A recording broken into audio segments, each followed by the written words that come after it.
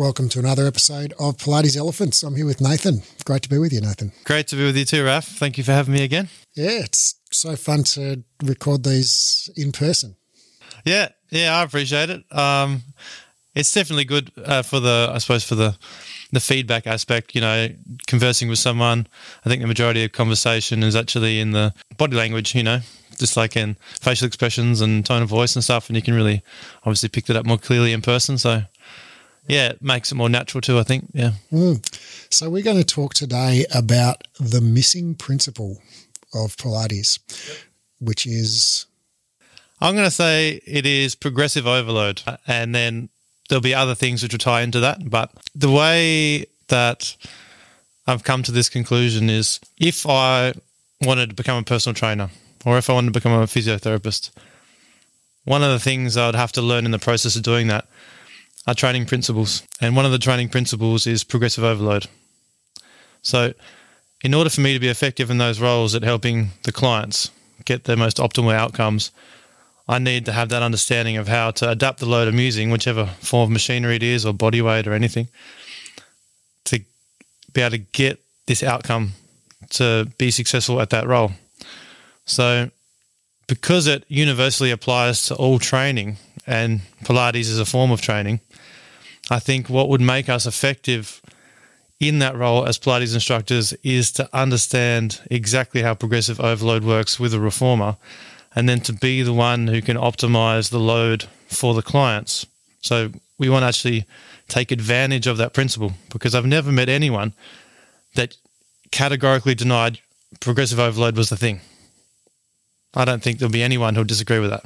So if we all agree it is a thing, then we should be able to articulate it and intentionally use it for a purpose. And in that way, I don't see it as going against any principles that already exist. I see it as enhancing your understanding of what you already know. So it's going to add value to whatever you're doing. Yeah.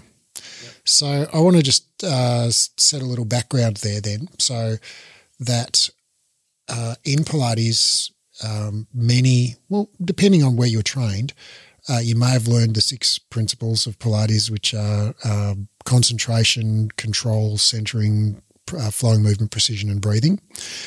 They weren't actually created by Joseph Pilates, and we've done a whole episode on the principles of Pilates. Those principles were introduced by Philip Friedman and Gail Eisen in their book, The Pilates Method of Physical and Mental Conditioning, first published in 1980. Joseph passed away in 1967, so this was more than a decade after he died. And they really lay out these principles. It's around having full control of your body, and so those are the 6 principles of Pilates. Now, if you were brought up like I was in a different, more contemporary style of Pilates, like Stop Pilates, I didn't learn those principles. When I did Stop Pilates, I learned the biomechanical principles, pelvic placement, scapular stabilization, things like that. So whichever principles you want to think about, I'm not really too fussed about at this for the purpose of this conversation. But I think what interests me here is that all of those principles, the Friedman and Eisen principles, concentration, control, centering, flowing movement, precision, breath, they're all about being in control of your body. And so if we sort of zoom out to just the categories of things that bodies are capable of, right? So if we come into any physical fitness type of, whether it's yoga, physical therapy, personal training, or Pilates, or any other, calisthenics, ballet, gymnastics, whatever, you can only really enhance 3 physical capabilities in a human, which are strength, range of motion, and control. Right? And we could quibble and say, okay, within strength there's power and endurance, and but it's like basically it's the contractile force that the muscle produces, right? So your ability to move stuff around in the world, okay. And then there's range of motion at each joint, and then there is your ability to control yourself. And control would encompass proprioception, coordination, balance, agility, all of those aspects that are to do with the nervous system controlling the body and the objects in the world. So we've got these three capabilities, right? So regardless of whether you're doing a stretch class or CrossFit or classical Pilates or whatever, like you're working on some combination of those things: strength, range of motion, and control. Right? There is no like fourth capability that I've ever heard of as an exercise scientist. And sure, I mean, there are lots of other benefits like, better mental health and all that, but that's not like an ability that you don't do like 12 reps of happiness, but you can do 12 reps of footwork or biceps curls or so any mental or psychological benefits we derive from Pilates come as a consequence of the physical things that we do. It's a physical discipline. And so we're always working within the medium of some combination, and I would say it's always some combination of strength, range of motion, and control. And so one exercise might be, more, biased towards challenging strength and not really range of motion much or not much control, but there'll always be some element of each, right? Even something like a plank where you think, oh, there's no range of motion. It's like, well, your shoulders have to be flexed 90 degrees, in a plank. So, and your toes are flexed 90 degrees in a plank. So, yeah, there is some, it's not like if I wanted to get super flexible, that wouldn't be my number one choice of exercise, but there is some requirement there. And so every exercise we do in Pilates has some combination of challenge to strength, range of motion, and control. And I think that, when we think of Pilates through the lens of those 6 Pilates principles, we're really thinking a lot about control. And to a certain extent, we're thinking about range of motion because we want to get the joints lined up in certain positions, and sometimes you have to increase range of motion to do that. But there's very little, if any, I think, thought about how to challenge and improve strength within traditional or contemporary or even, I think a lot of the time, fitness Pilates classes. And we tend to progress challenge for people, like when the exercise gets too easy, we increase the control or range of motion aspect of the exercise, often without increasing the load. Yep. I feel like that is an aspect which isn't something which is a basic foundation of most people's understanding of an exercise. Like if you were to ask them how to do an exercise, they'd be able to articulate the processes of teaching it or the movement patterns required, but they wouldn't be able to tell you exactly how to adapt the load and what is it about the springs which is contributing to scaling the load. Like what would you do, for example? What are the changes you could make? To give an example, you could change a spring, which would change the load, but you could also change a spring stretch. You could change the body position to put more of your own mass on that muscle group. You could change the body position to increase the time and attention. Like these things, to articulate those and then to be able to incrementally scale the load with a system or a plan, that's something which isn't really articulated. So people tend to kind of be more rigidly adhering to a process or method without being able to understand, is this like the most optimal way to load someone in the eyes of a progressive overload idea? Right. When I learned Pilates, I was taught like, okay, let's say, I don't know, footwork's good for your quads and thighs, right? And it's true, right? So you do footwork on your quads and thighs and you start on maybe 3 full springs, depending on what brand of equipment you've got and how strong you are to start with or whatever. Let's say you start on 3 full springs, and after a while you get a bit stronger, you can do 3.5 springs. So there's some progressive load for you.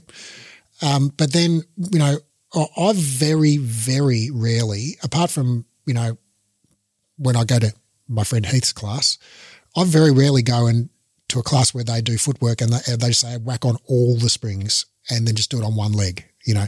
Like usually it's like 3 springs, or if you're more advanced, 3.5 springs, or if you're more advanced, 4 springs, and that's it. And like 12 months later, you're still doing it on 4 springs, and you literally haven't progressed the movement. And so when you first start out, then it's a brand new movement and you don't have much muscle tone in your legs. Well, you do get stronger, but then pretty quickly that plateaus off and you stop getting stronger. And like year after year after year, you just keep doing your 12 reps of footwork on 4 springs. It's like you're not going to keep getting stronger after the very early first few weeks. It's like you plateaued in week 3 and that's it. Yeah. So that's the idea then, where if that's like the baseline starting point, the idea of progressive overload would be, well, what do we change now to progress? And are we increasing the resistance that we're using? Are we increasing the reps that we're doing? That kind of understanding over time is what's going to give the clients a continued benefit from coming back to the same class experience. So to set up a studio to be able to achieve that, something as simple as having spring levels for exercises, if you're training groups of people, is really, really effective in bringing the idea of progressive overload into the teaching system. And just to explain why that would be effective is... So firstly, what do you mean by spring levels? Yeah, so spring levels would be saying that, hey, if you look at the springs themselves, they're basically just different levels of load. So you could say, if you look at, let's say, an average reformer, we could generalize and say most reformers have 5 to 6 springs. Most reformers are going to have at least 3 different levels of tension. You could say that one of the springs is the lighter spring. We've got one that's like a medium spring, and we've got the heavy one. And usually they have like 3 medium, 1 light and 1 heavy, or something similar to that. Yep. So basically all reformers are going to have that. Now, the idea of progressive overload is to intentionally adapt the load over time. Now, we're talking about a machine that has 5 to 6 different springs with different levels of tension. To me, that sounds like it's useful for adaptation. As you know, so the idea that spring tension should be the same, it doesn't make sense, because we've got a machine which is designed to scale load. So for us to understand the purpose of an exercise, I think we have to look at what's the primary source of load, what are the prime movers, the muscle groups that are being used the most to make this movement happen. And to explain that, basically with the reformer, it's either body weight is the main load we're using, and any exercise in which less spring tension makes an exercise harder to do, that tells you body weight's the load straight away. So that's one. And number 2 is any exercise in which more spring tension makes it harder, that tells you the resistance of the springs is the actual challenge.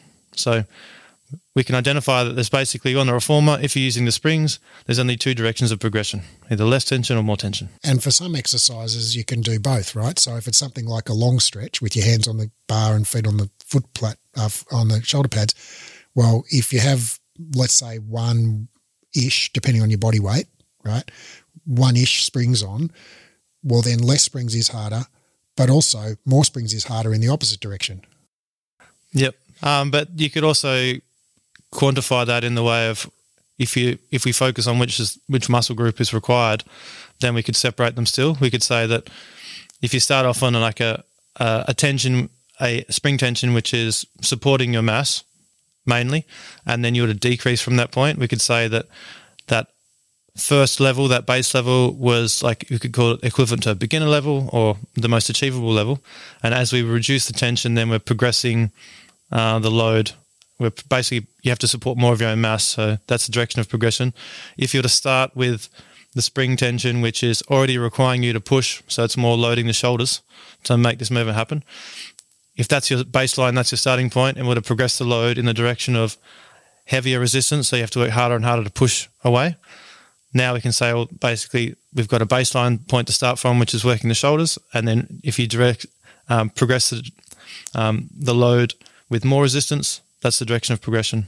Right. So in the example of long stretch, if we're thinking of it as a pulling exercise where you're working kind of the lats and the abs, so have to pull the carriage in, well, again, depending on the mass of the person, but let's say like 1 medium spring is kind of like average, right, which that would be the beginner level, right, and therefore half a spring or a light spring would be harder, a quarter spring or an even lighter spring would be even harder, right, and no springs would be super hard, and that would all be on the same muscle groups. You'd be working your abs and your lats harder and harder and harder. That's the reference point for that exercise. And your triceps and your pecs to a certain extent or whatever. But then if we go up in springs and say, again, depending on the mass of the person, but let's say like 1.5 springs or a medium plus a light sort of thing, you're going to actually find that it's relatively easy on your abs and you're struggling to push the carriage out, right? So you're now working your front delts and, some of those shoulder muscles. And so that 1.5 there, or, medium plus a light would be the beginner level. And then 2 medium or 1 3/4 would be the intermediate level, and add more springs makes it harder on those same muscle groups. That's right. So all you need then with this idea is to know that the base level is already targeting a muscle group which you intend to focus on. So if you were to start off with that version of a long stretch, which is focusing on the abdominals, you have to make sure that the first option you provide in terms of the load is enough load to target that muscle group, but it's also supportive enough to make it achievable to work in a full range of motion and at a speed of movement, which means that you can do it for a fairly decent period of time, because you don't want to be like loaded too much in which you can't even hold your form, for example. So it has to be achievable, and you have to be able to do it for a decent duration. I'd consider 90 seconds plus, pretty good. Closer to 3 minutes would be very good. That means now that if that's the starting point and you keep coming back to doing this exercise in the future, we could say very clearly, okay, to progress in this exercise, let's do the same thing with less support. And so in the example of long stretch, well, I don't know if I could do long stretch on one spring for 3 minutes. So maybe that would be like the beginner version would actually be kneeling long stretch on one spring, which I'm pretty sure I could do for 3 minutes. Yep. And then the sort of intermediate version would be full plank on one spring, and then the advanced version might be full plank on a light spring sort of thing. Yeah, so the kneeling version, we could have like a lower level of spring tension to start with for a beginner level. If I was just going to use the balanced body springs as a way which might hopefully universally make a lot more sense to more people based on how much that machine's used, you could say that basically the blue spring for the kneeling version of a long stretch, so knees down, feet in the shoulder pads, hands on the bar, arms straight, hinge at the shoulder and slide away. The blue would be, for the majority of people based on body mass, the most optimal beginner level. So that's the light spring, right, on the balanced body? The red's like the, quote, normal or medium. Well, that's the interesting thing, because a balanced body quotes the blue spring as being the light and the yellow as extra light. But when you speak to reformer instructors, they tend to quantify it based on how the springs relate to themselves. So like they would say the lighter spring is the light spring.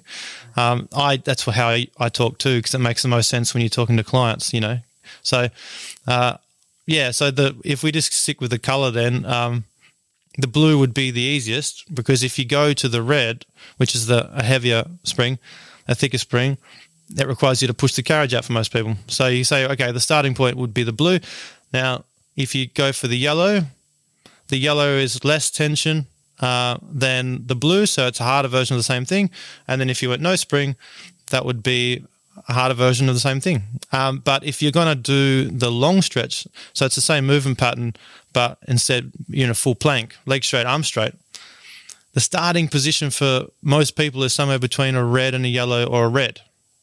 And then it's going to decrease in tension too. So then if you were teaching that exercise, so this is getting back to your idea of spring levels, right?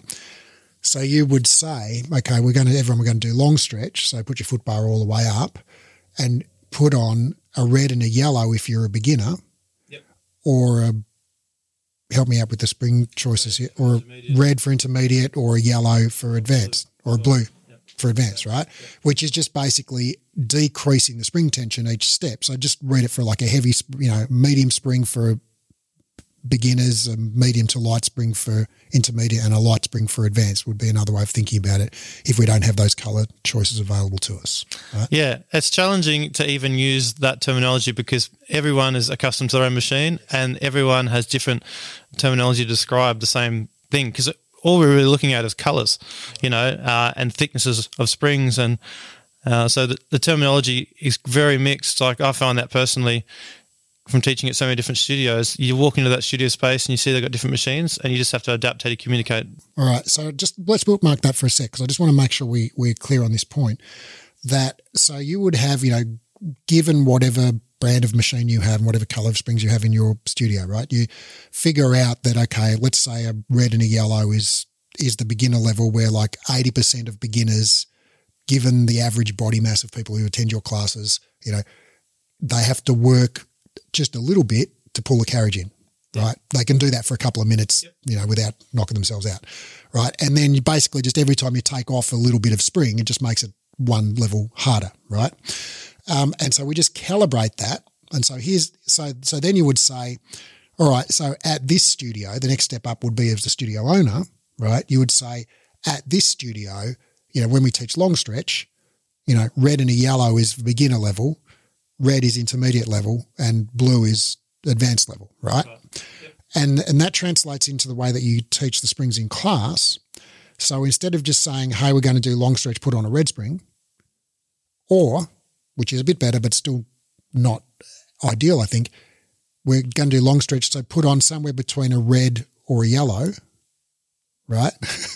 Because the problem with that is, it gives choice, which is good, but it doesn't tell me which one's harder, right? And it doesn't let me calibrate, okay, well, just say I even know a yellow is harder, like how much harder is it? Yeah, it's like going to someone in like a personal training class. All right, we're going to do bench press, put on somewhere between 20 and 100 kilos. It's like, well, fuck, what do I need? How many reps are we going to be doing? Yeah. So there needs to be some kind of you have to prescribe the load to them based on what they're trying to do. Say, like, if you're a beginner, if it's your first time here today, put on a red and a yellow, right? If you're intermediate, if you've been coming for a couple of months regularly, put on a red, etc. Right? So you actually give people criteria of here's how to know which spring choice is probably going to suit you the best. That's really important, because if they actually understand not just what's harder, but why it's harder, now there's like a reason to do it. Like now there's a reason to try and use less spring tension, and when they can do it, it means they can recognize their own success. Like, hey, I'm stronger than when I started because I can do this. It's not just colours, because colours don't have any kind of value, Right. And I've had this conversation with a lot of Pilates instructors where we talk about like, what is the right spring choice for this exercise? And the answer is, how heavy is the person who's doing the exercise, and how strong are they, and what range of motion do they possess, and where's their foot on the floor? So it's like, there is no single answer to that question for any given exercise. It's all going to depend on multiple factors. Yeah, that's right. So all right, so even in this simple exercise like long stretch, which is mechanically pretty simple, like you're literally only moving one joint in your body.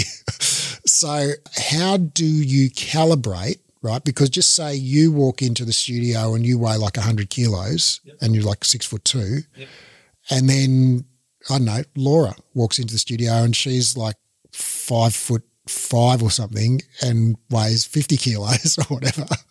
And it's like, well, if you both do long stretch on a red and a yellow, are you both going to experience the same level of challenge there? Yeah, so a client's experience with spring tension is relative to their body mass and body length.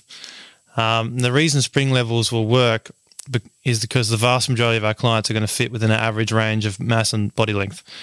So that's like the base level of the understanding, because we can actually predict the experience they're going to have if we just understand how they're different from the average experience.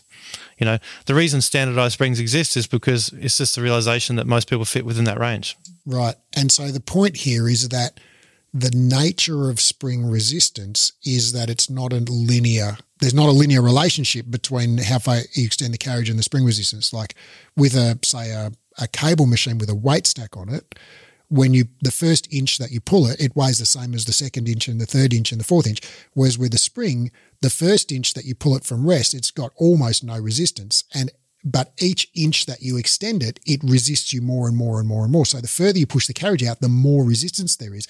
So for a taller person who starts in long stretch with the carriage further out, there's actually more spring resistance in that exercise than there is for a shorter person. That's right. So you could think of the springs more similar to an elastic band in the way that you stretch it more, it gives you more resistance. Right. So if you and me are in there and you're 6'2" and I'm 5'2", right? I'm not 5'2". That sounded kind of weird, but if you're 6'2" and I'm 5'2", and we're both on one red spring, right? We don't have the same spring tension. No.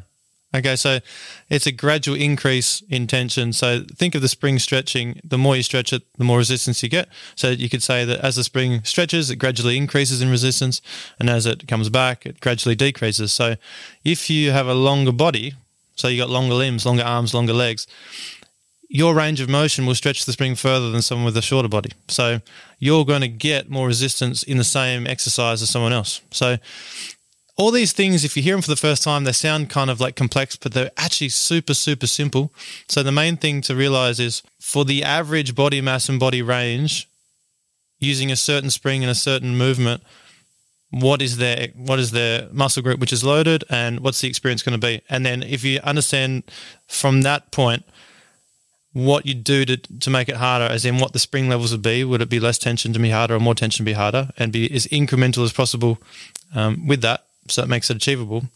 As soon as you understand that, then we can factor in things like body mass and body length and how that experience will be different, because it is very, very predictable.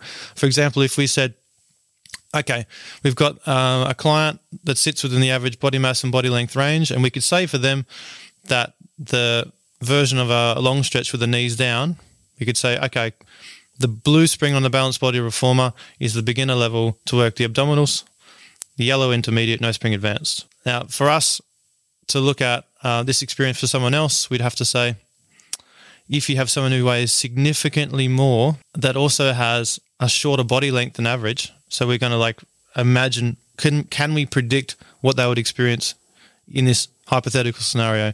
Well, we could say, okay, if they've got more mass than the average, that means the spring won't support them as much.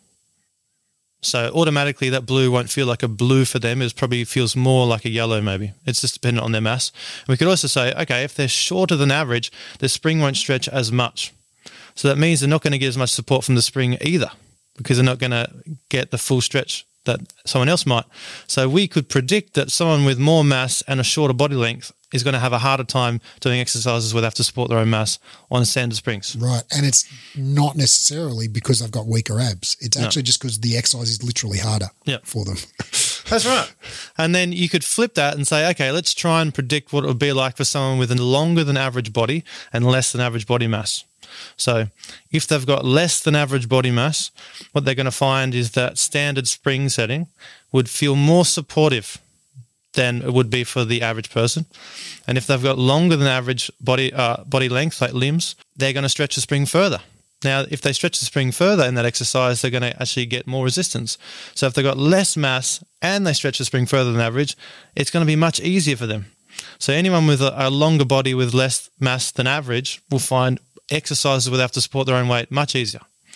Now, that also means, though, they will find exercises where they have to work in spring tension harder because they've got less mass to move against that heavy resistance. So it's going to feel heavier, and they're going to stretch the spring further because they've got longer limbs, so they're actually going to get more resistance too. So it's like a double-edged sword. It's like, because we have the ability to challenge you based on body weight exercises and on spring-loaded exercises, we can clearly predict these kind of experiences. And the thing about being an instructor, the thing which is the most powerful, is if you understand this, then you have the power to intuitively adapt the springs or the body position to optimize this exercise for the client in real time, because you're observing how they're moving. That tells you what they're feeling, and then you can adapt it for them with the goal of getting the outcome that everyone is trying to get from this exercise, which means that the muscle group that we're trying to load is the one that's getting loaded, and it's achievable. So, and it not just that it's achievable, but that it takes them to a point where there's sufficient load by the end of the sequence that they're going to get a stimulus to get stronger. So I want to bookmark that idea of targeting and progressing. And just come back to, I just want to finish on this calibration piece, right? So if I'm an instructor and and I want to, figure out, okay, we'll just say I've always taught long stretch on choose a red or a yellow, right? And now I'm starting to think, oh, right, well, maybe a red plus a yellow's beginner and a red's intermediate and a blue's advanced, right? But, how do I know? Maybe I don't have a balanced body machine. Okay. And, I know the stock ones have colours on them, but the colours are different. It's like reds are normal and yellows, I can't remember which anyway. But, so I have to figure it out for myself basically, right? So, or just say we're talking about exercise that's not long stretch, and so we haven't shared that with, right? So I calibrate that by getting on the reformer, and just so I get in my long stretch position, I put on my best guess of what the spring's going to be that's going to make it doable, but work my abs and lats, right? So the underside muscles rather than the deltoid shoulder muscles. And so basically, if I've got a spring setting there, where if I just relax my muscles, which way would the carriage go, right? So if I relax, the carriage is going to come in, right? That means the resistance is, on my delts and, I'm pushing the carriage out, right? Whereas if I relax and the carriage is going to shoot out, that means that my body weight is the load, right? Yeah. So if I'm in my kneeling long stretch and I think, okay, what would happen if I just relaxed here? And the answer is like, I'd faceplant on the thing and on the springs and the carriage would shoot out to the end of the track. Well, that means that I'm working my abs and my lats in that movement, right? Yeah. And so basically, how many springs can I add on and still have that where it's abs and lats, right? Where the carriage wants to go out, yep. Right? Well, that's your beginner setting, yep. Right?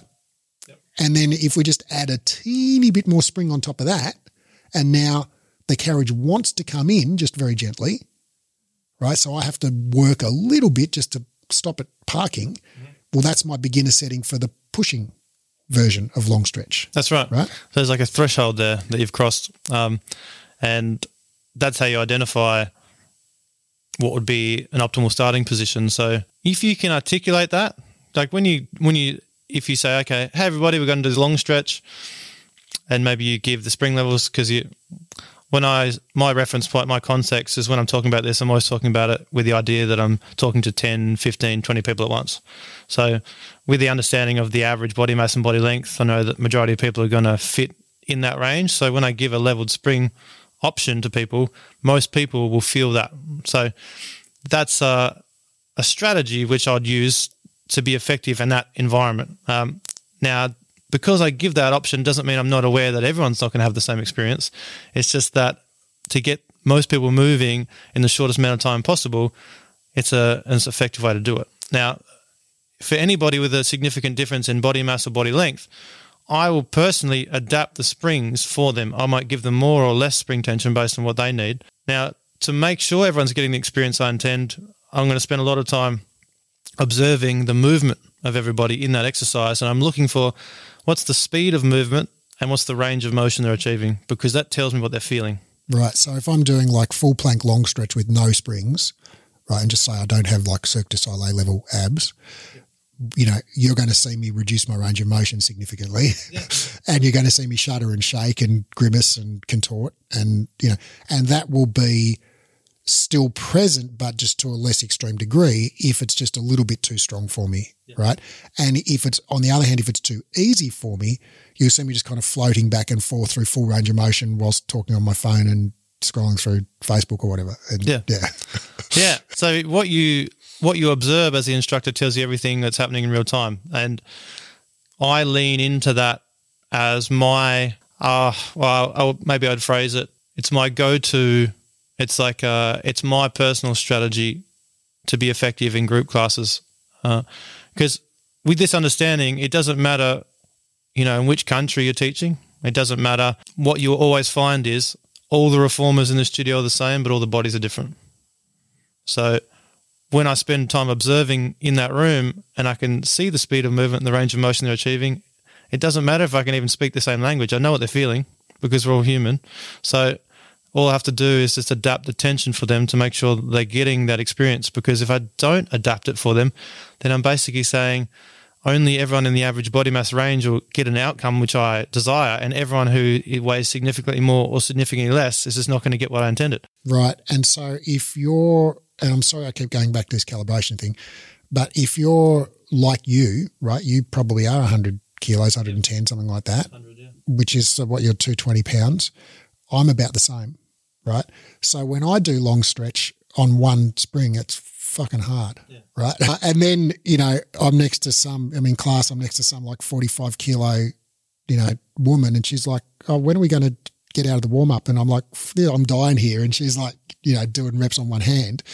Yeah. And so if you're a 45 kilo ex-ballet dancer teaching Pilates now, understand that your experience with the spring choice and where you feel it is not going to reflect the average client.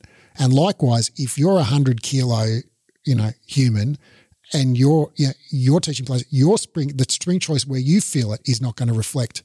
If I went into class and said, okay, everyone, I'm going to smash your abs, so put on one red spring, we'll do long stretch. Yep. Like everyone would be like, haha, that's a funny joke, But I'll be like, how can you do more than 3 reps? This is hard, So you have to calibrate you can't just calibrate on your own body unless you are kind of like average-ish height and weight, right? If you're significantly shorter or taller, heavier or lighter than and when I say average, I mean the average of your clients, yes, right? If you teach ballet dancers, well, that's your average client. If you teach, middle-aged, unfit people, well, that's your average client. So whatever the average person in your class is, if your mass and height are significantly different to that, you're not going to be able to calibrate using your own body. You'll have to get someone else who's got a more average representative height and mass, right?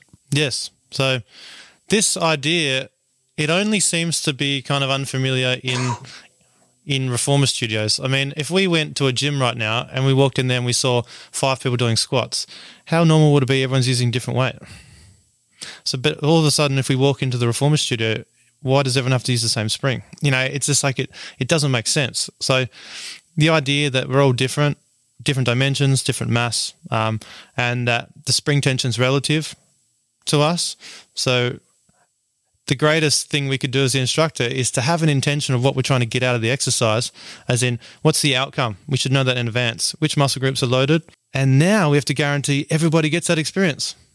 That's it. So I have to guarantee as the instructor, it doesn't matter what your body is, you're working the same muscle group as everyone else. Now, if I'm not doing that, let's say we're doing an exercise in class that is using body weight as the load, and everyone's on the same machine, everyone's on the same spring, yet we've got a big range in body mass in the room.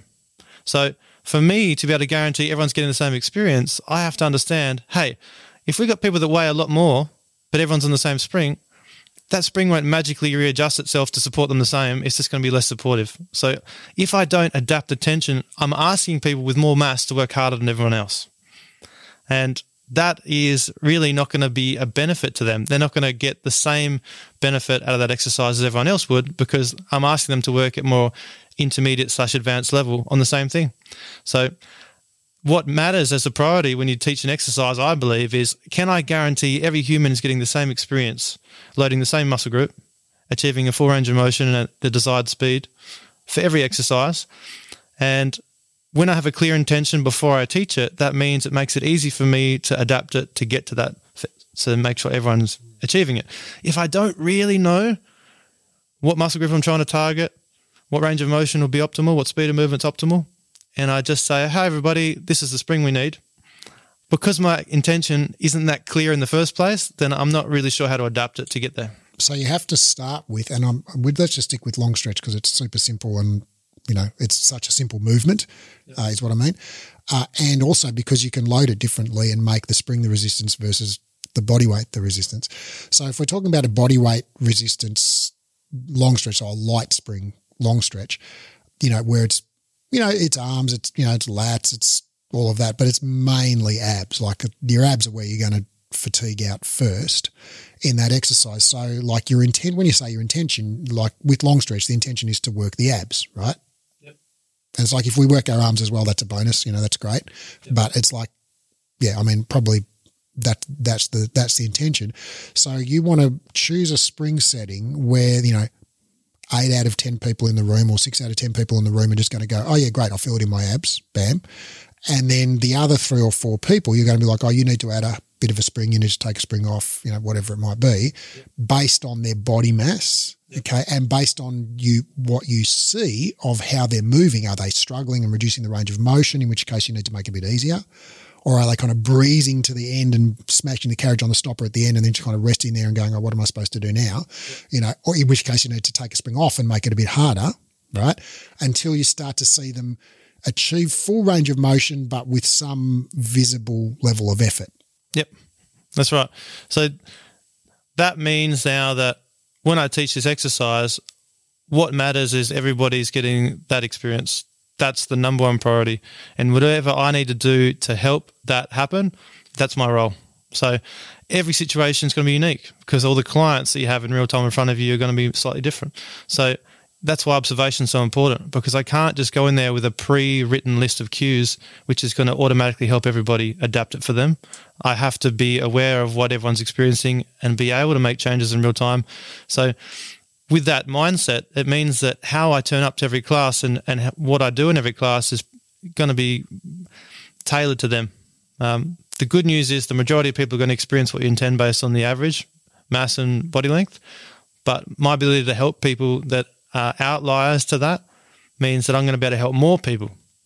And over time, that is I think it's very fulfilling as an instructor to be able to know that, like to get that real-time feedback from the clients when you observe how they move. You know what they're feeling. You're making sure everyone can do it. I think that's like taking a really good leadership role in the room and saying, hey, I'm not going to leave anyone behind here. What about now if we move to a different sort of exercise because there are certain exercises like long stretch that do lend themselves to this thing, right? So for a side splits would work exactly the same, for a lunge, for a scooter, you could basically go, okay, less springs is harder, more springs is harder in a different way. These are all basically very simple movements that just kind of push out, come back in, push out, come back in. Right. Whereas when we move to something different that may be like a legs in straps or like some kind of inversion in legs in straps, like a short spine or something, where basically it's like, yeah, I mean, you could load that up with all springs, but it'd compromise. You wouldn't actually be able to do the movement properly on, like if I think about, a shoulder stand, like the short spine with feet in straps, normally I would do that on like a 3 springs with my body weight. I'm pretty heavy, right? Yeah. Most people do it on 1.5, 2 on a stop machine, I think in stop machines. Because at that point, at that load, the weight of your legs is largely offset by the spring tension. So it's relatively easy to get up into the shoulder stand and, and less load than that makes it much harder on your abs. More load than that makes it harder on your kind of hip extensors and your back muscles and whatever to pull the thing down. Yep. So if I did that like on 0 springs, it's like, yeah, I could do it, but it would lose, it would become it wouldn't lose, it would change the emphasis. When we talk about those 3 dimensions of like strength, range of motion and control, right? With say, for the average person on say 1.5 stop springs, and I don't know what that is on Bella's body, but let's just say it's like that's the spring which is basically gently supportive, right? It's not a lot of physical effort to get up into the position. It's like it's mostly about the control, right? There's not a lot of range of motion challenge, although there's a bit. There's not a lot of strength challenge, although there's a bit.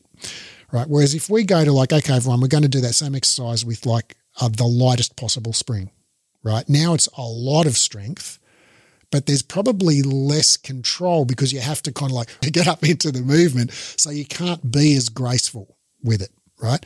But if we reduce if we reduce the strength challenge, it's like we can be more graceful, but we actually don't get the strengthening benefit then, right? So it's kind of a trade-off. We can't necessarily have both. Right. And if we go the other way and say, okay, we're going to do that same exercise with all springs on.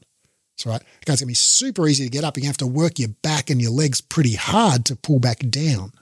Right. So your lower back's, it's going to be like a deadlift essentially. Right. And so, but it's going to be a great strengthening exercise. Probably not the best strengthening exercise. It's going to be like a relatively okay strengthening exercise because it's still not a lot of load on most of your body. It's just a lot of load on the lower back in one particular position. But we're kind of, it's going to be basically for most people, if you load up that exercise enough so you're getting sufficient load on your lower back, you're going to lose the ability to execute the movement in the same way, right? So it's not like long stretch where it's really simple and just add load and keep going until you just can't do it, right? But you'll basically, if you're doing long stretch on a quarter spring, you can still do it, right? Like you might sacrifice a bit of range of motion or whatever, but you're still going to hit the same muscles. Whereas for some, I'm thinking even an exercise like, could I jump in there? Yeah, okay. Yeah. So what about the more complex exercises, right? Where it's more focused on control and it's not simple and linear, and you can't just go, hey, let's whack an extra spring on or take an extra spring off. Yep. So I'd actually say that it is simple still. So for the balanced body, I'm just going to use that as reference today. A red, blue, yellow would be enough tension for the vast majority of people that when they're lying on their back with their legs or their feet in the long straps, as they move their legs down towards the foot bar, they have to push, have to have some form of pushing, pressing against the resistance of the springs. Now, if you were to decrease the tension from that point, eventually what would happen is the weight of your legs would be more significant. So you'd be loading up like the hip flexors and abdominals to support the weight of your legs. And if you were to go the other direction from the red, blue, yellow, and you just progress it, made it more and more resistance, then it just gets harder and harder to push against it. Now, if we're going to add in the movement pattern of the shoulder stand, what will happen is, let's just say we start with the red, blue, yellow as that base. The red, blue, yellow for most people is the most supportive. So if you try and do a shoulder stand, there's a bit of resistance with the spring tension, which gives you support to go up and down. It's almost like someone holding you as you do it. Now, from that point, if you increase the resistance, the hard part now is stretching the springs. So in that exercise specifically, if you were to try this at home on your reformer, if you're lying on your back with your arms straight and your legs vertical, and try and keep the carriage completely still as you lift and lower your body, you're going to find that's going to load the hamstrings so well. And the challenge is keeping the carriage still, because you have to work against the resistance of the spring tension as you lift and lower your body. And the higher you go, the more you stretch the springs, the harder it will be for your hamstrings to do it. Now, if we come back to that red, blue, yellow as the baseline, and we go, okay, cool, let's try and do the shoulder stand now, but let's start to decrease the tension. The challenge is to actually hold your body weight, because now there's less support from the spring tension. And if you went for the red, blue or the red, yellow or just the red, it gets really hard to control where your body is, because there isn't something holding you up there now. So the movement pattern to achieve this would be slightly different. Like when you think about someone traditionally doing like a shoulder stand, and as they bring it down, usually you see that articulation of the spine and that control. When you go into lighter and lighter tension, that's the nicest way to come out of that movement pattern. But if you're going for the direction of heavier, keeping the carriage completely still as you go up and down is definitely the more optimal way to do it. So I would still say, even in that exercise, you could say that the exercise focus is a little bit different and the direction of progression is still based on load. And I've never seen anyone capable of using all the springs in that exercise, but it doesn't mean that we can't just incrementally increase it from the red, blue, yellow beginner point. Now, that red, blue, yellow beginner point would be optimal for most body mass and body lengths. However, if someone's significantly lighter, then it might be too much for them. So we might have to go red, blue instead. If someone's significantly heavier, maybe we need to go slightly heavier. But for most people, it seems like red, blue, yellow is pretty good for that. So every exercise can be, I believe, adapted with load, and you can progress it in a direction. And the direction is already known in advance. It's either less tension will be harder for this one, or more tension will be hard for this one, and it's in reference to the muscle group that we're loading to do it. All right, I'm going to hit you. That was a good answer. I'm going to hit you with an even harder one. Okay. So, are you familiar with the exercise back rowing, like from the original repertoire, where it's like, bam, Yep. it's like those of you, I'm just verbally demonstrating back rowing, which is basically it's a pretty complex movement. It comes relatively early in the reformer repertoire. Students struggle to learn it. It's very complicated, and I guess the complexity is one thing, but why I think this is really difficult for the process that the system that you're outlining here is because there's very changing lever lengths with your arm position in that movement. So there's certain positions where your arm is in a very weak mechanical position and very extended that limits how much load you can put on it when it's in a stronger position, because if you put more load on it in a stronger position, you actually won't be able to get into the weaker position. So I do back rowing on like 1.5 stot springs, but it's like I could do like 1,000,000 reps of that. But if I put it up to 2 springs, I probably couldn't even do 2 reps. Yep. Yeah. So first of all, I don't like that exercise. I know why. I mean, if you look at, because what I'm also looking at too is the general population. General population is probably similar to me in the sense that we don't have much flexibility. So for me to be in a position which is basically like a forward fold into like trying to touch my toes in a seated position, like I can't get there. So automatically what my range I could achieve in this is minimal. So I am a believer in adapting exercises for the benefit of the people doing them. So I will actually take exercises which already exist and I'll modify them to make them more achievable. So it'll fit the general population. The reason I believe this is I've spent time working with seniors, and seniors have all different types of things which they're capable of and not capable of based on range of motion and things like that and load. So you could take an exercise like a squat and you could say, okay, ideally we'd love everyone to do it, but not everyone is capable of that for whatever reason. Let's just change it. Maybe let's make it a sit to stand on a bench instead, So we're going to change the movement pattern to make it more achievable for more people. That's going to be our base level and then we can adapt it from that point. So an exercise like that, like the back rowing thing, no, I don't teach it. I don't find that for the majority of people that come to classes, they're capable of doing that movement pattern. So I don't believe in forcing people to move in a certain way just to do a exercise. I'm thinking about what's the outcome I'm trying to achieve, what would be a more optimal way to, and a more optimal exercise to get that result. So I'm pretty, I'll exclude a lot of exercises based on if I don't think they're going to work. Like, I don't feel like I have to teach anything. I'm happy to adapt things to get a better outcome.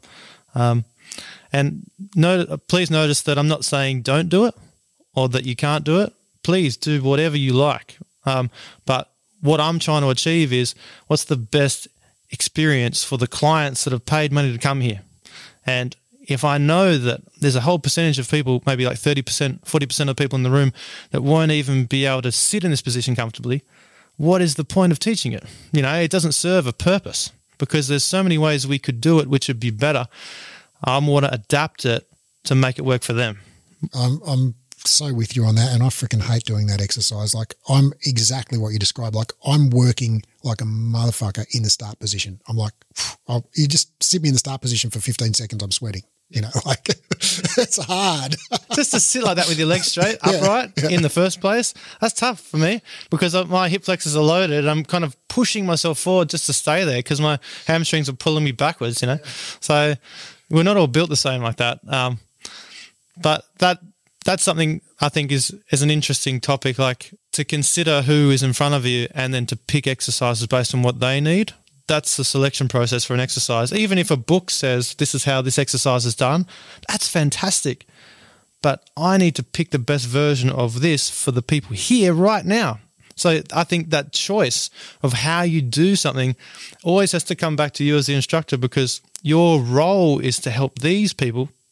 Your role isn't to teach whatever was in some book. Right. And if we think about progressing those three capacities of strength, range of motion and control, right? And so we want our clients to get stronger, more flexible and more coordinated, better able to balance all that kind of stuff. Well, and we want it to be as accessible as possible to as many people in the room as possible.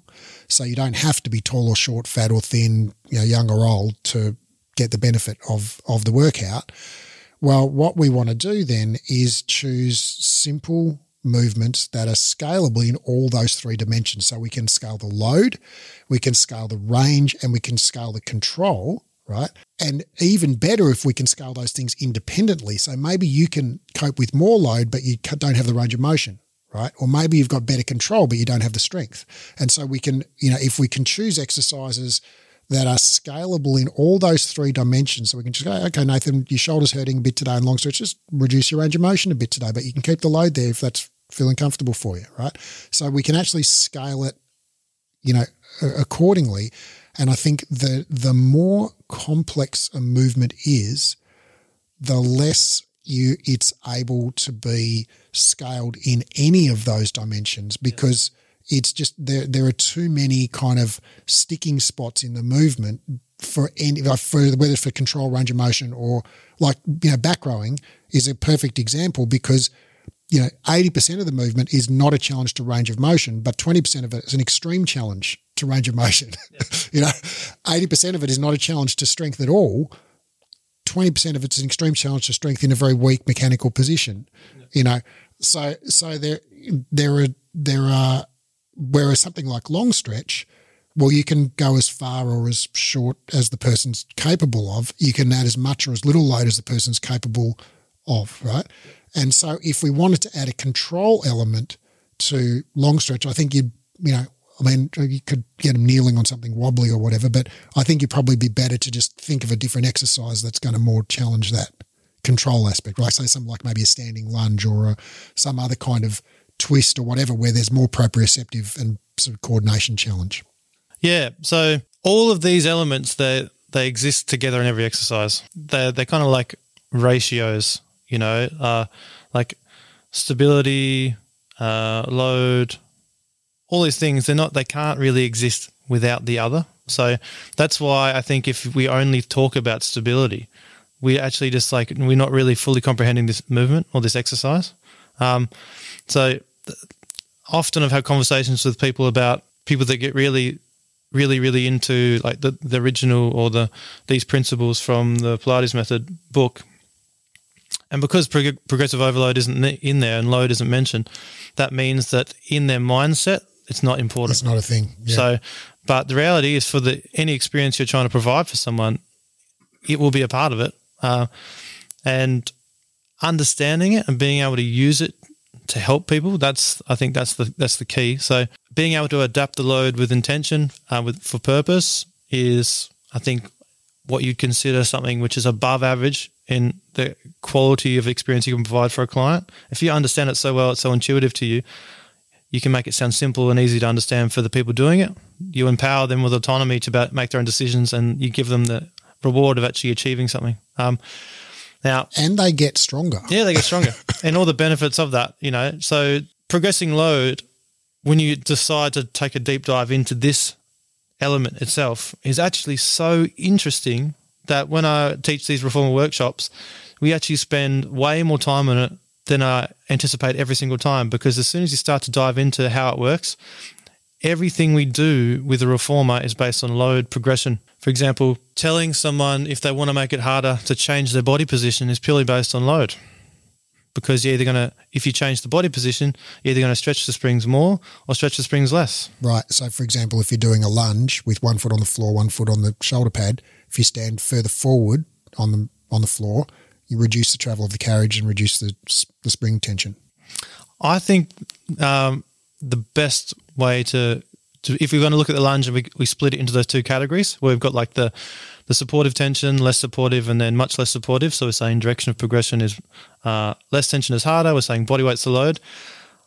In that one, simply by having less spring tension in that exercise is just the easiest way to go down that pathway of progression. However, when we talk about heavy is harder, if you to take your foot and intentionally step it backwards, that is a very, very powerful, quick and easy way to progress the load, because you're just changing the spring stretch.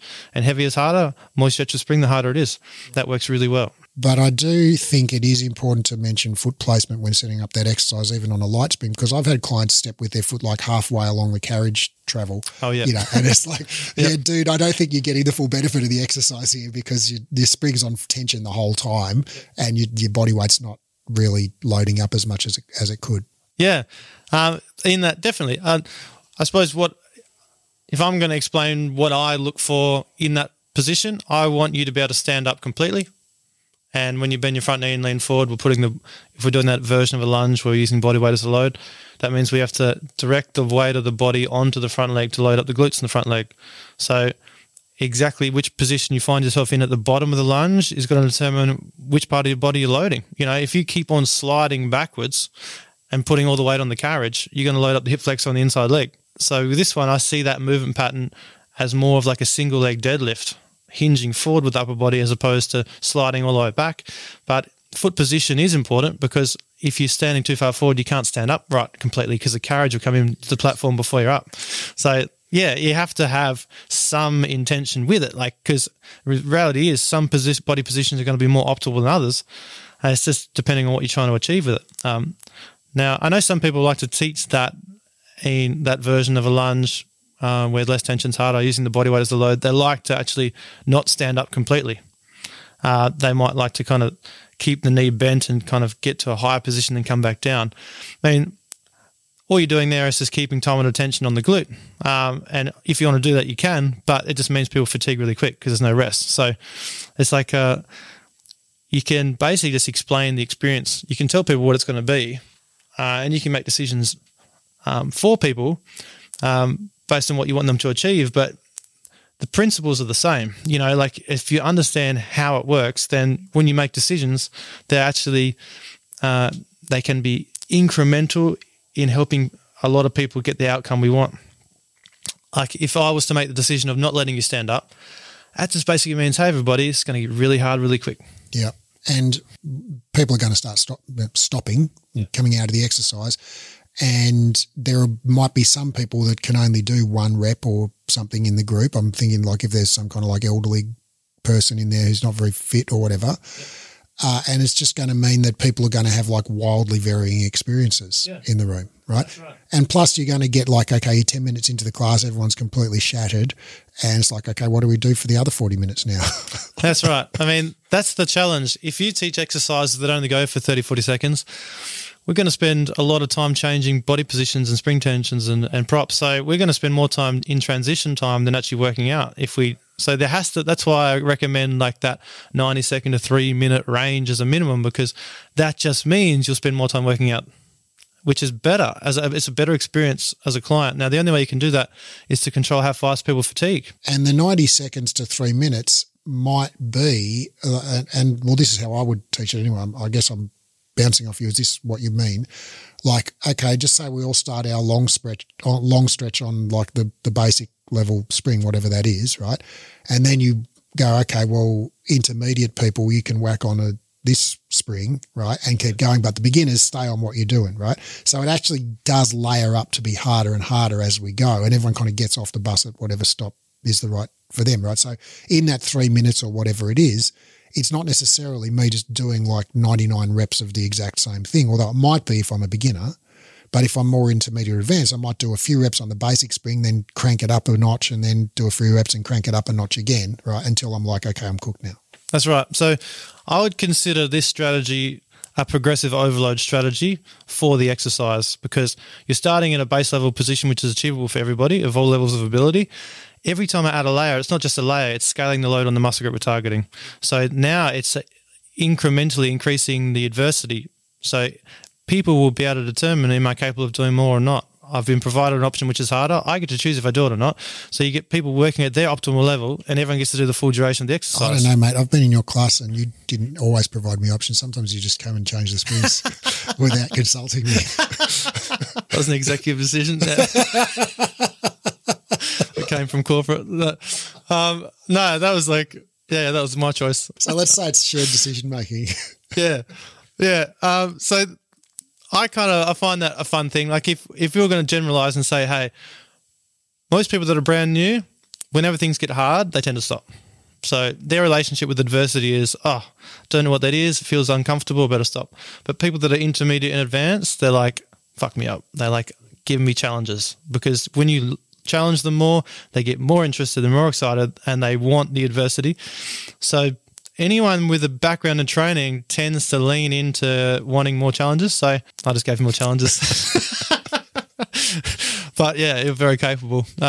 So if I wanted to implement this in my studio, would the first step be to kind of create, and I know you've done this for your own teaching, like basically a chart with all the exercises that I teach on a weekly basis, right? So whether it's long stretch, lunges, whatever it might be, that calibrated, okay, here's the beginner, intermediate, advanced spring setting for this exercise based on average body mass and average body length. Yes. So that would be a systematic way to incorporate progressive overload into the teaching style.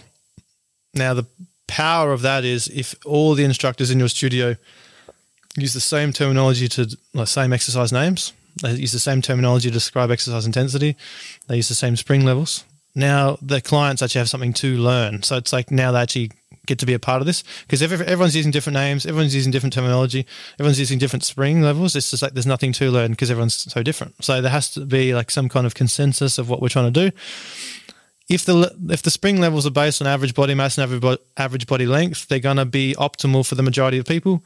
So now the instructors also have to understand, well, if someone is an outlier, how do I have to change it to make sure they get the same outcome? Now, that can all be systematically brought into the training programs. That can be... You could even, like if you're doing this yourself, right, and you're making a chart and you're saying, okay, long stretches, red and a yellow's beginner, red's a intermediate, whatever, you could have another column next to that says for tall people, red's beginner, blue's intermediate, right? And then for heavy people, red and a blues intermediate or beginner or whatever, right? So you can actually just map out this and have an actual literal chart. Yep. Yeah, that is something which is very achievable to do. And the cool thing about this is that if you have all this already, when these things present themselves in class, there isn't any kind of wondering what should I do. It's just instant adaptation, instant changes.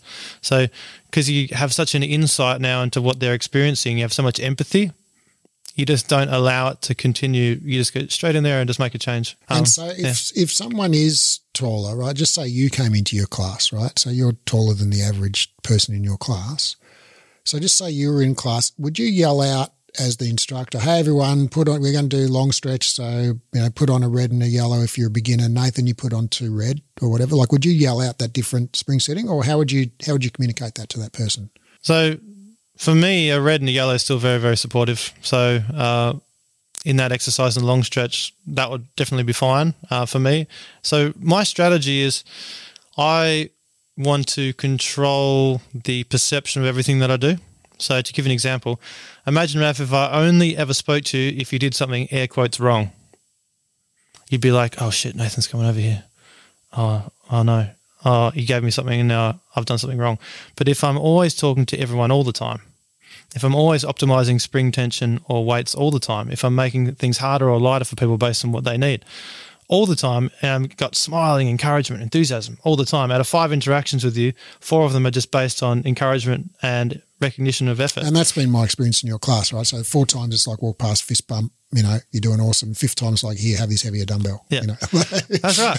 So now it's like whatever I normalize is normal for everybody. So if it's normal for me to change springs and weights based on making it more optimal for you, it doesn't matter why it's more optimal for you. If it's because you need more support or because you need more resistance, that doesn't matter at all. But if I only talk to you if something's wrong, air quotes, now there's going to be like hesitation. Even I'm going to feel awkward if coming over to you because you're the one that can't do this or whatever. Right. So there's a lot of, in your teaching, there's a lot of walking around the room. Yep. And there's like literally getting like, adjusting people's springs constantly, patting people on the shoulder constantly, calling people out and going, yeah, push out a bit further, would you, Sophie, constantly. And so, you're basically talking a fair bit, but it's always specific communications directed to people to say either you're doing a good job or do this a bit differently or push a bit harder or that kind of thing. Yeah. So every exercise you could say that before I even teach it, I could tell you the muscle group that we're targeting. I could tell you the load that we're using. It's either body weight or spring tension. I could tell you the direction of progression in the spring levels. That also means I could tell you how to make it harder or easier based on changing the body position to stretch the spring more or less. I could tell you which body position to spend more time in to increase the time and attention to make it harder. Like there's not a single part of this exercise that I couldn't explain to you why I'm doing it. Like if we're in long stretch, for example, spend more time with the carriage out, makes it harder. Yeah. Right? In a lunge, spend more time at the bottom. Well, with the long stretch, we could also say, hey, if you want to make it harder, everyone, step your feet onto the headrest, so behind the shoulder pads, because now it's going to stretch the spring less. Stretch, yeah. So that's progression now because you have to deal with more of your own body mass, Plus smaller base of support, so less like more challenge to balance. Yeah. And then to make it easier, you could just say step the feet closer to halfway up the reformer because you stretch the spring more. So because I know exactly which muscle group we're targeting, and I can articulate everything we're doing, that means that I can tell people what they're going to feel before they do. And I can tell people how to adjust it to make it harder or easier. So it's kind of like I'm just giving them the insight into their own experience, and then all they have to do is just listen to the options I provide them.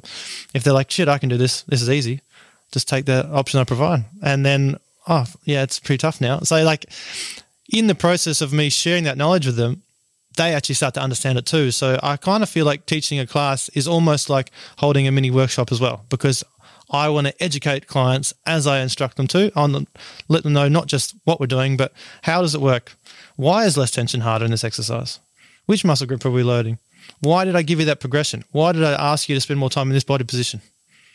To actually give you the why now, because it correlates perfectly with the loading strategy and why it's harder, everyone gets it. They get it. Right. And when you say why, you mean like because this is really good for your abs or this is really going to help your butt or that type of thing. Is that what you mean? I say why, for example, if we're doing that lunge and we're using body weight as the load and we've got a tension which is supportive, and then we give you less tension as a progression option for spring levels. In that lunge, we could say that every time you lean forward and we put the body weight onto the front leg, we're loading up the glutes in the front leg.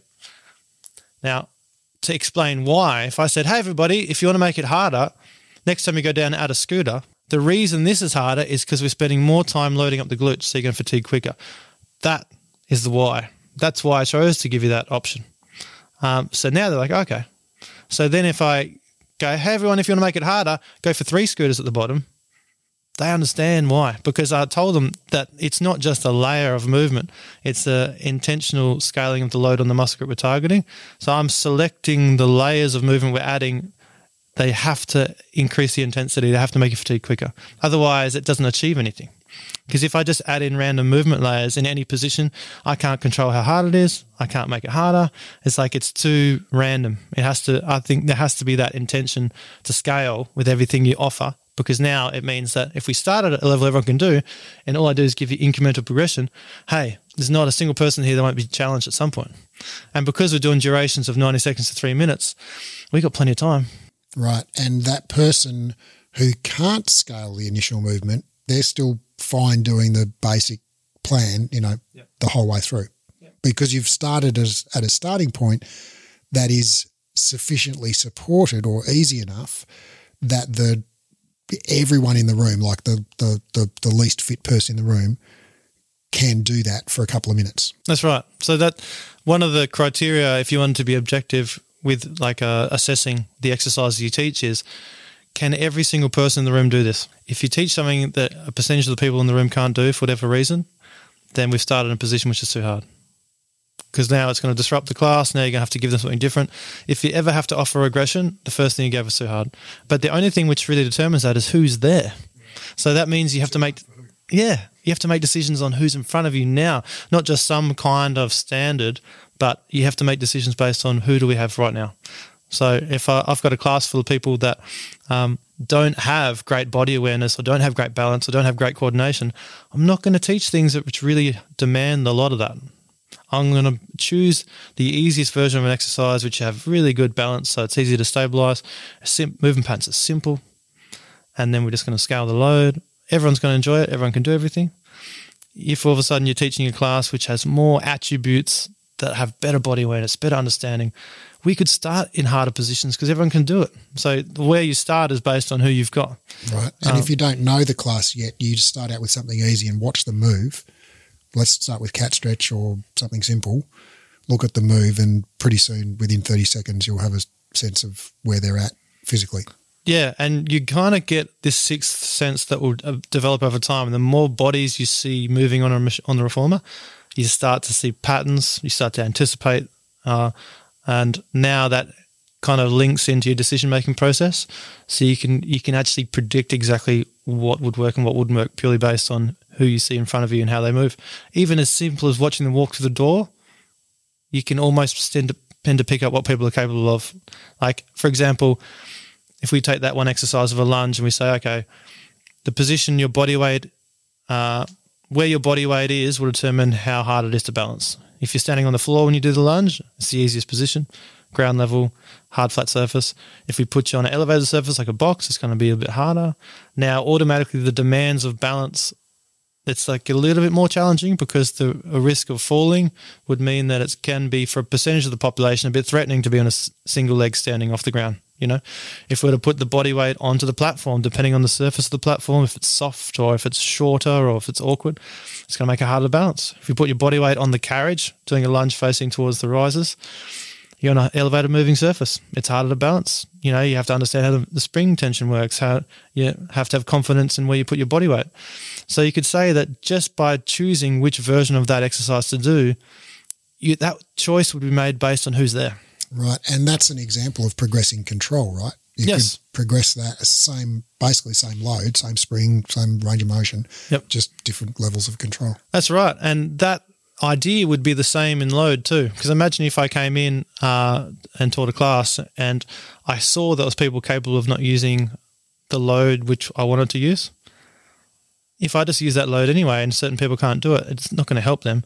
So it's the same principle with control. If I know people aren't capable of that level of control, but I give them something which requires it, they can't do it. So just considering what these levels are and just intentionally choosing to make sure everyone can do it, that's like a really, really cool thing to do.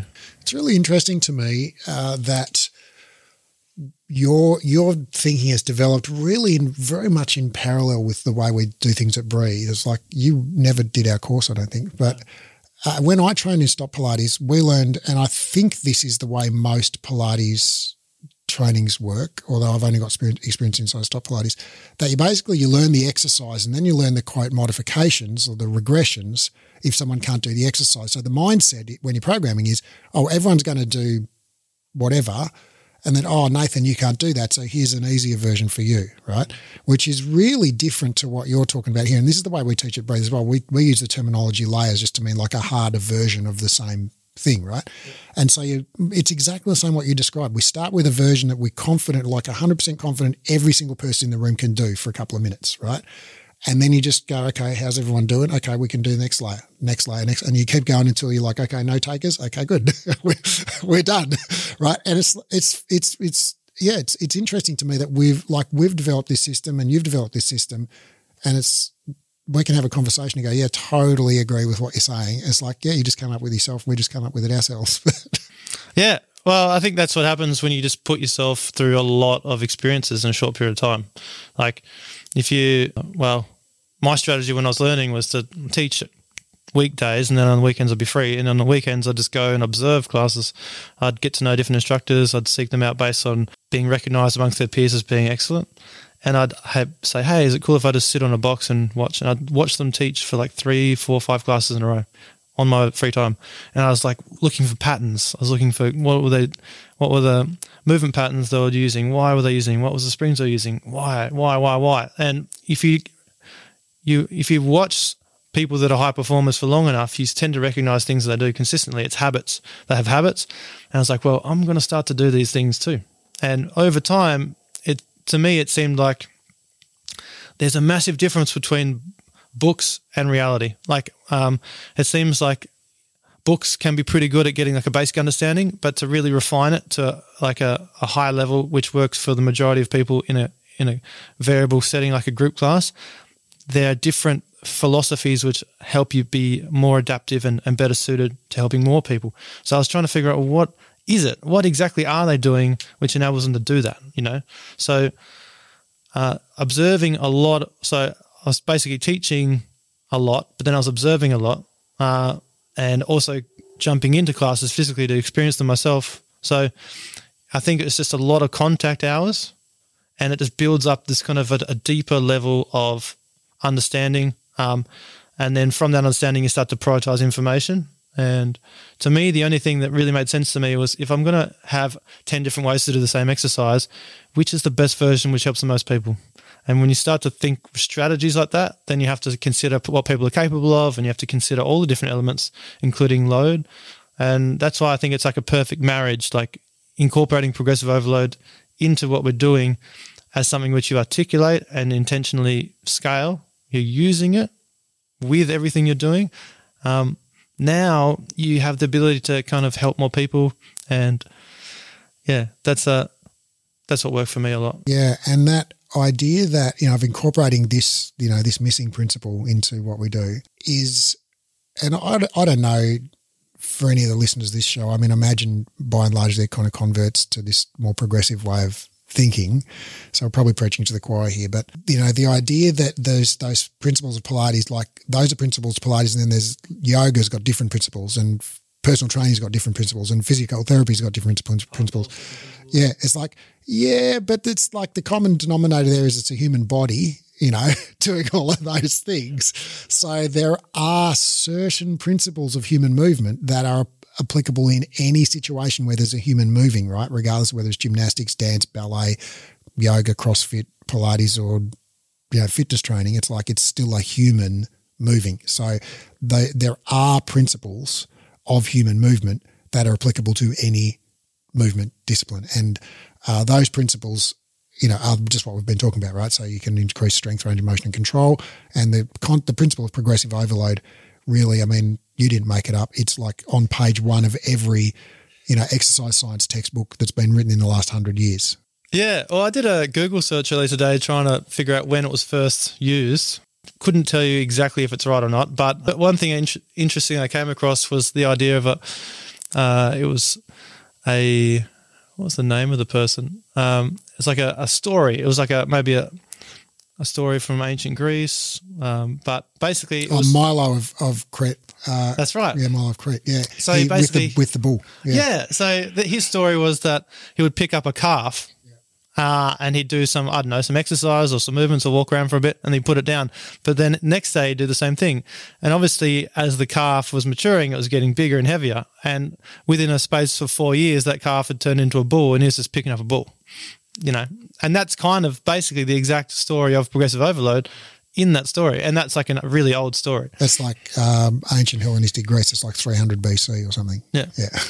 Yeah. So it's pretty like anyone could hear that story and understand what they're talking about, So I also think the same thing too when I see parents picking up their children. It's the same idea. They just get heavier and heavier and heavier, Yeah, at some point you stop picking them up. My daughter's 16. She doesn't let me pick her up anymore. Yeah, that'd be funny if that was a training exercise. Pick up your kids. Luckily, there are commercially available weights that you can just get. Yeah, yeah. Good talk. Yeah, times have changed. But that's I appreciate the chat, Raph. It's good. So I'd say that as a general thing, if you could bring that training principle of progressive overload into more of a conscious awareness, and you could articulate things like not just the exercise, but with the spring tension we're using, which muscle group are we loading? What's an optimal speed of movement, range of motion? If people aren't able to achieve that, you can adapt the spring tension. There's levels to the spring tension where people can progress. It can be harder with more resistance or harder with less resistance. Because we're the ones that are facilitating these workout experiences. So if we can actually make it easy to understand, and we can implement progressive overload into what we do, we just help people. That's it, And dear listener, if you're feeling overwhelmed with the idea of implementing this, just do a little bit, right? You don't have to totally radically change your teaching, before 6 o'clock tonight when you teach your next class. It's like, we'll just start with long stretch, right? Teach exact classes like you normally do, but just get on the reformer for 10 minutes before class and figure out what the spring choices are for long stretch for beginner, intermediate, and advanced in your reformer. Write those down somewhere and just go, okay, I'm going to teach a normal class, but when I teach long stretch, I'm going to say, okay, here are the spring choices, beginner, intermediate, advanced. Then I'm going to look at people moving. I might go and adjust them, to make it a bit harder, a bit easier if I think they need it. Yep. And just add another one next week, and before you know it, you have a core of a dozen exercises that you teach almost every class that these spring tensions for like the back of your hand, and then you teach like 3 or 4 additional exercises, like a few mermaids here and there, or a bit of a neck stretch, and it's like, bam, there's your class. So the ability to incorporate progressive overload into the class is just going to benefit people, full stop. The more you understand it, that means the more ways you could incrementally scale the load, and incrementally scaling the load is what makes progressive overload achievable. Because if we were to give you a progression, but the progression was too much load, then it doesn't work. So the more ways you understand how to change it, like today we spoke about changing the spring itself. You could change the spring stretch by changing the body position. You could change the body position to load the muscle group more with more of your own body weight. You could change the body position to increase the time of attention, so it spends more time working, less time resting. Those little things like that mean that when you offer new layers of movement, they're just going to scale the load incrementally, which makes it achievable for everybody. And the next layer might just be keep doing what you're doing, but just hinge forward at the hips another 30 degrees. Okay, and we're going to go for another 5. Right, so it might be as simple as that. You don't need a massive arsenal of exercises if you can just do little adjustments to the foot position or the body lean or the whatever, spring tension.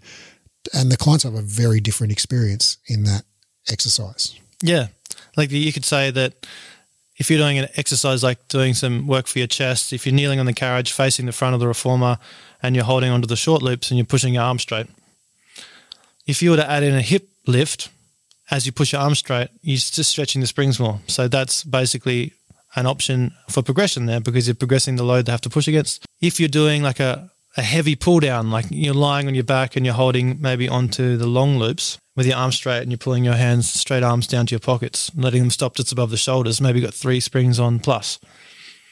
If you were to hold the short loops instead, the distance between the long loop and the short loop is the distance the spring will stretch more. That's why it's harder.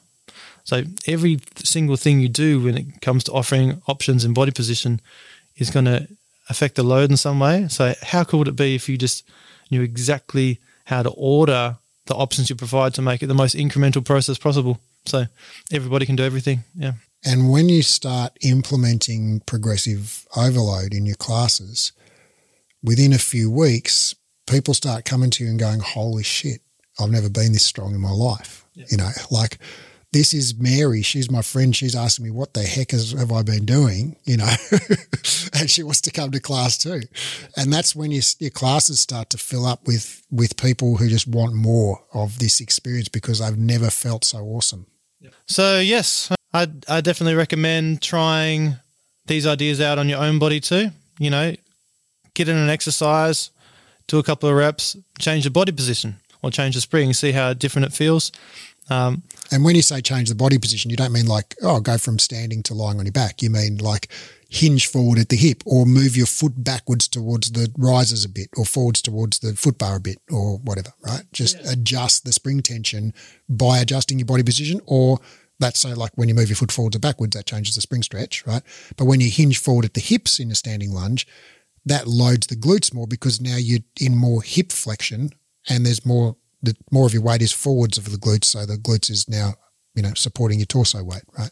So that's what you mean when you say change the body position. You mean like just adjust the tension basically on that muscle group. That's right, because every adjustment we make, if we organise it in a system to scale it, that means that every time we give an option, it means that more people will find it progressively harder to do. They're going to fatigue quicker, so the different levels of ability present in the room will all be challenged at some point.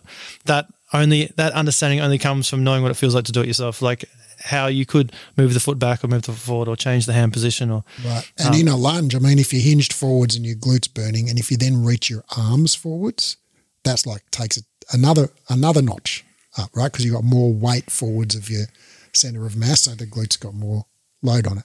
Right? Yeah. And then you incorporate the understanding of using like dumbbells and how you can change the position of them on the body. It's just really infinite, the potential of movement you could create. But I think it's so powerful if you, even with all the infinite potential of different movement, you could order it in a way which actually has an achievable outcome, which is useful for people. So what I really love to see, and I think what's an indication of a fantastic instructor who understands these load progression strategies, is they always start in a position everyone can do. Every time they give you an option to make it harder, it makes it harder for the muscle group we're targeting. Every time they give you an option to make it harder, it scales it incrementally and doesn't make it unachievable. By the end of the exercise, everyone feels what we meant to feel. That on repeat means it's a great class.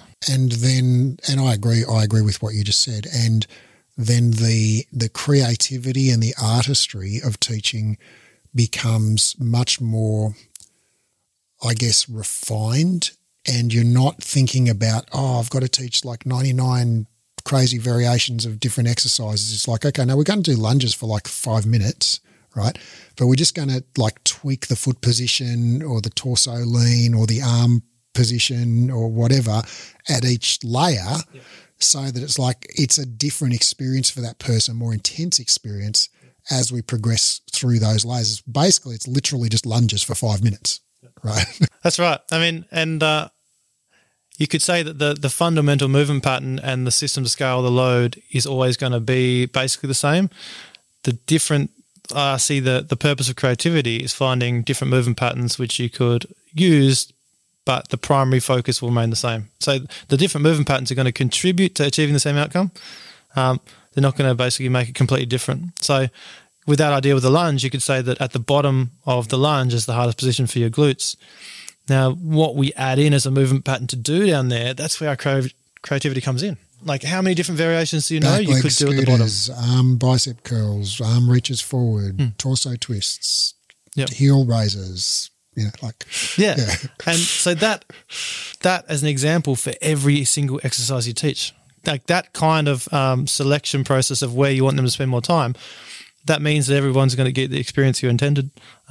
So that to me is the simplicity and the challenge of being an instructor. It's can you already know what you want to achieve before you even start the exercise, and then guide people along the process of doing it. And can you be the one to help them make these changes in load too? Like if you've seen a client being on the same springs for like 2 months, change the springs. One of the exercises where I see the least amount of spring changes habitually is any leg exercises with your feet in the straps. Single leg, double leg. Most people have never changed the springs ever with that. Maybe they've only ever used a red or, like a heavy spring. Just go heavier, The potential is now if you can just incrementally load it up over time, they're going to get more of a benefit than just sticking on the same level. Yeah, and like you said with the example of the shoulder stand, the more precise you make the movement, the more you're going to, get the right experience and work those, that same muscle groups. Like if you think about like side-lying leg in straps, for example, it's like whether you roll your hip forwards or backwards make a massive difference to where you're working. Whether your working leg is higher or lower than your hip makes a massive difference. Whether your knee's straight or bent makes a massive difference. Which way your torso's angled on the carriage makes a massive difference. Like all of these things are important in determining how much you're loading that top glute, Yeah. Yeah. So that's the exciting challenge we all have is to I think just to bring more intention into our decision making and to understand that for us to help everybody, that load is an element. We can't actually just deny that. I mean, if we all just go to space, then we could say it's not an element. But, we're living in an environment where we've got gravity, we've got resistance, we're doing resistance training. I can just embrace those principles of training and allow that to help more people teaching Pilates. Well said. Thanks, Nathan. Thanks, Raph.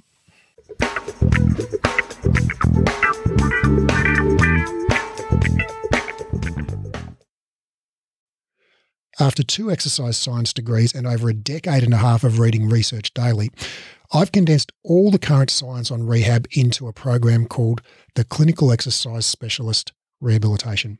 Inside the program, I'll teach you to do 3 things. 1, deeply understand how the body works. 2, confidently and expertly rehab literally any client. And 3, get results for your clients. So ultimately your clients tell their friends and you become known as the go-to expert in your area. This program is completely unlike any education you've done before, even if you've studied with us before, because of the way we've built the learning design. It's an online, flexible, skill-based learning program, which means you keep doing the skills under supervision until you're good at them. It's more of a mentorship model than a traditional course model. So rather than rushing through the content and having sort of one go at everything, you actually just practice live and we give you feedback and guidance and we dialogue and explore concepts together until you're highly skilled and confident. We just keep working the material until you get it. It's not rushed at all. It's not about ticking off the content. It's about engaging, practicing and applying it until you own it. This is a life-changing program, not some weekend certification. I've put my heart and soul into building this, and I can't wait to share it with you and help you discover your genius for anatomy and rehab. Now, because of the highly interactive nature of this program, we're only taking on 12 students worldwide. The program starts on March the 1st, and the first 12 qualified people to apply will be allowed to enroll. So if you're interested in learning more, click the link in the show notes and download the course guide, or go to breathe-education.com and click on the clinical certification menu link in the top menu. That's breathe-education.com and click on the clinical certification link in the top menu.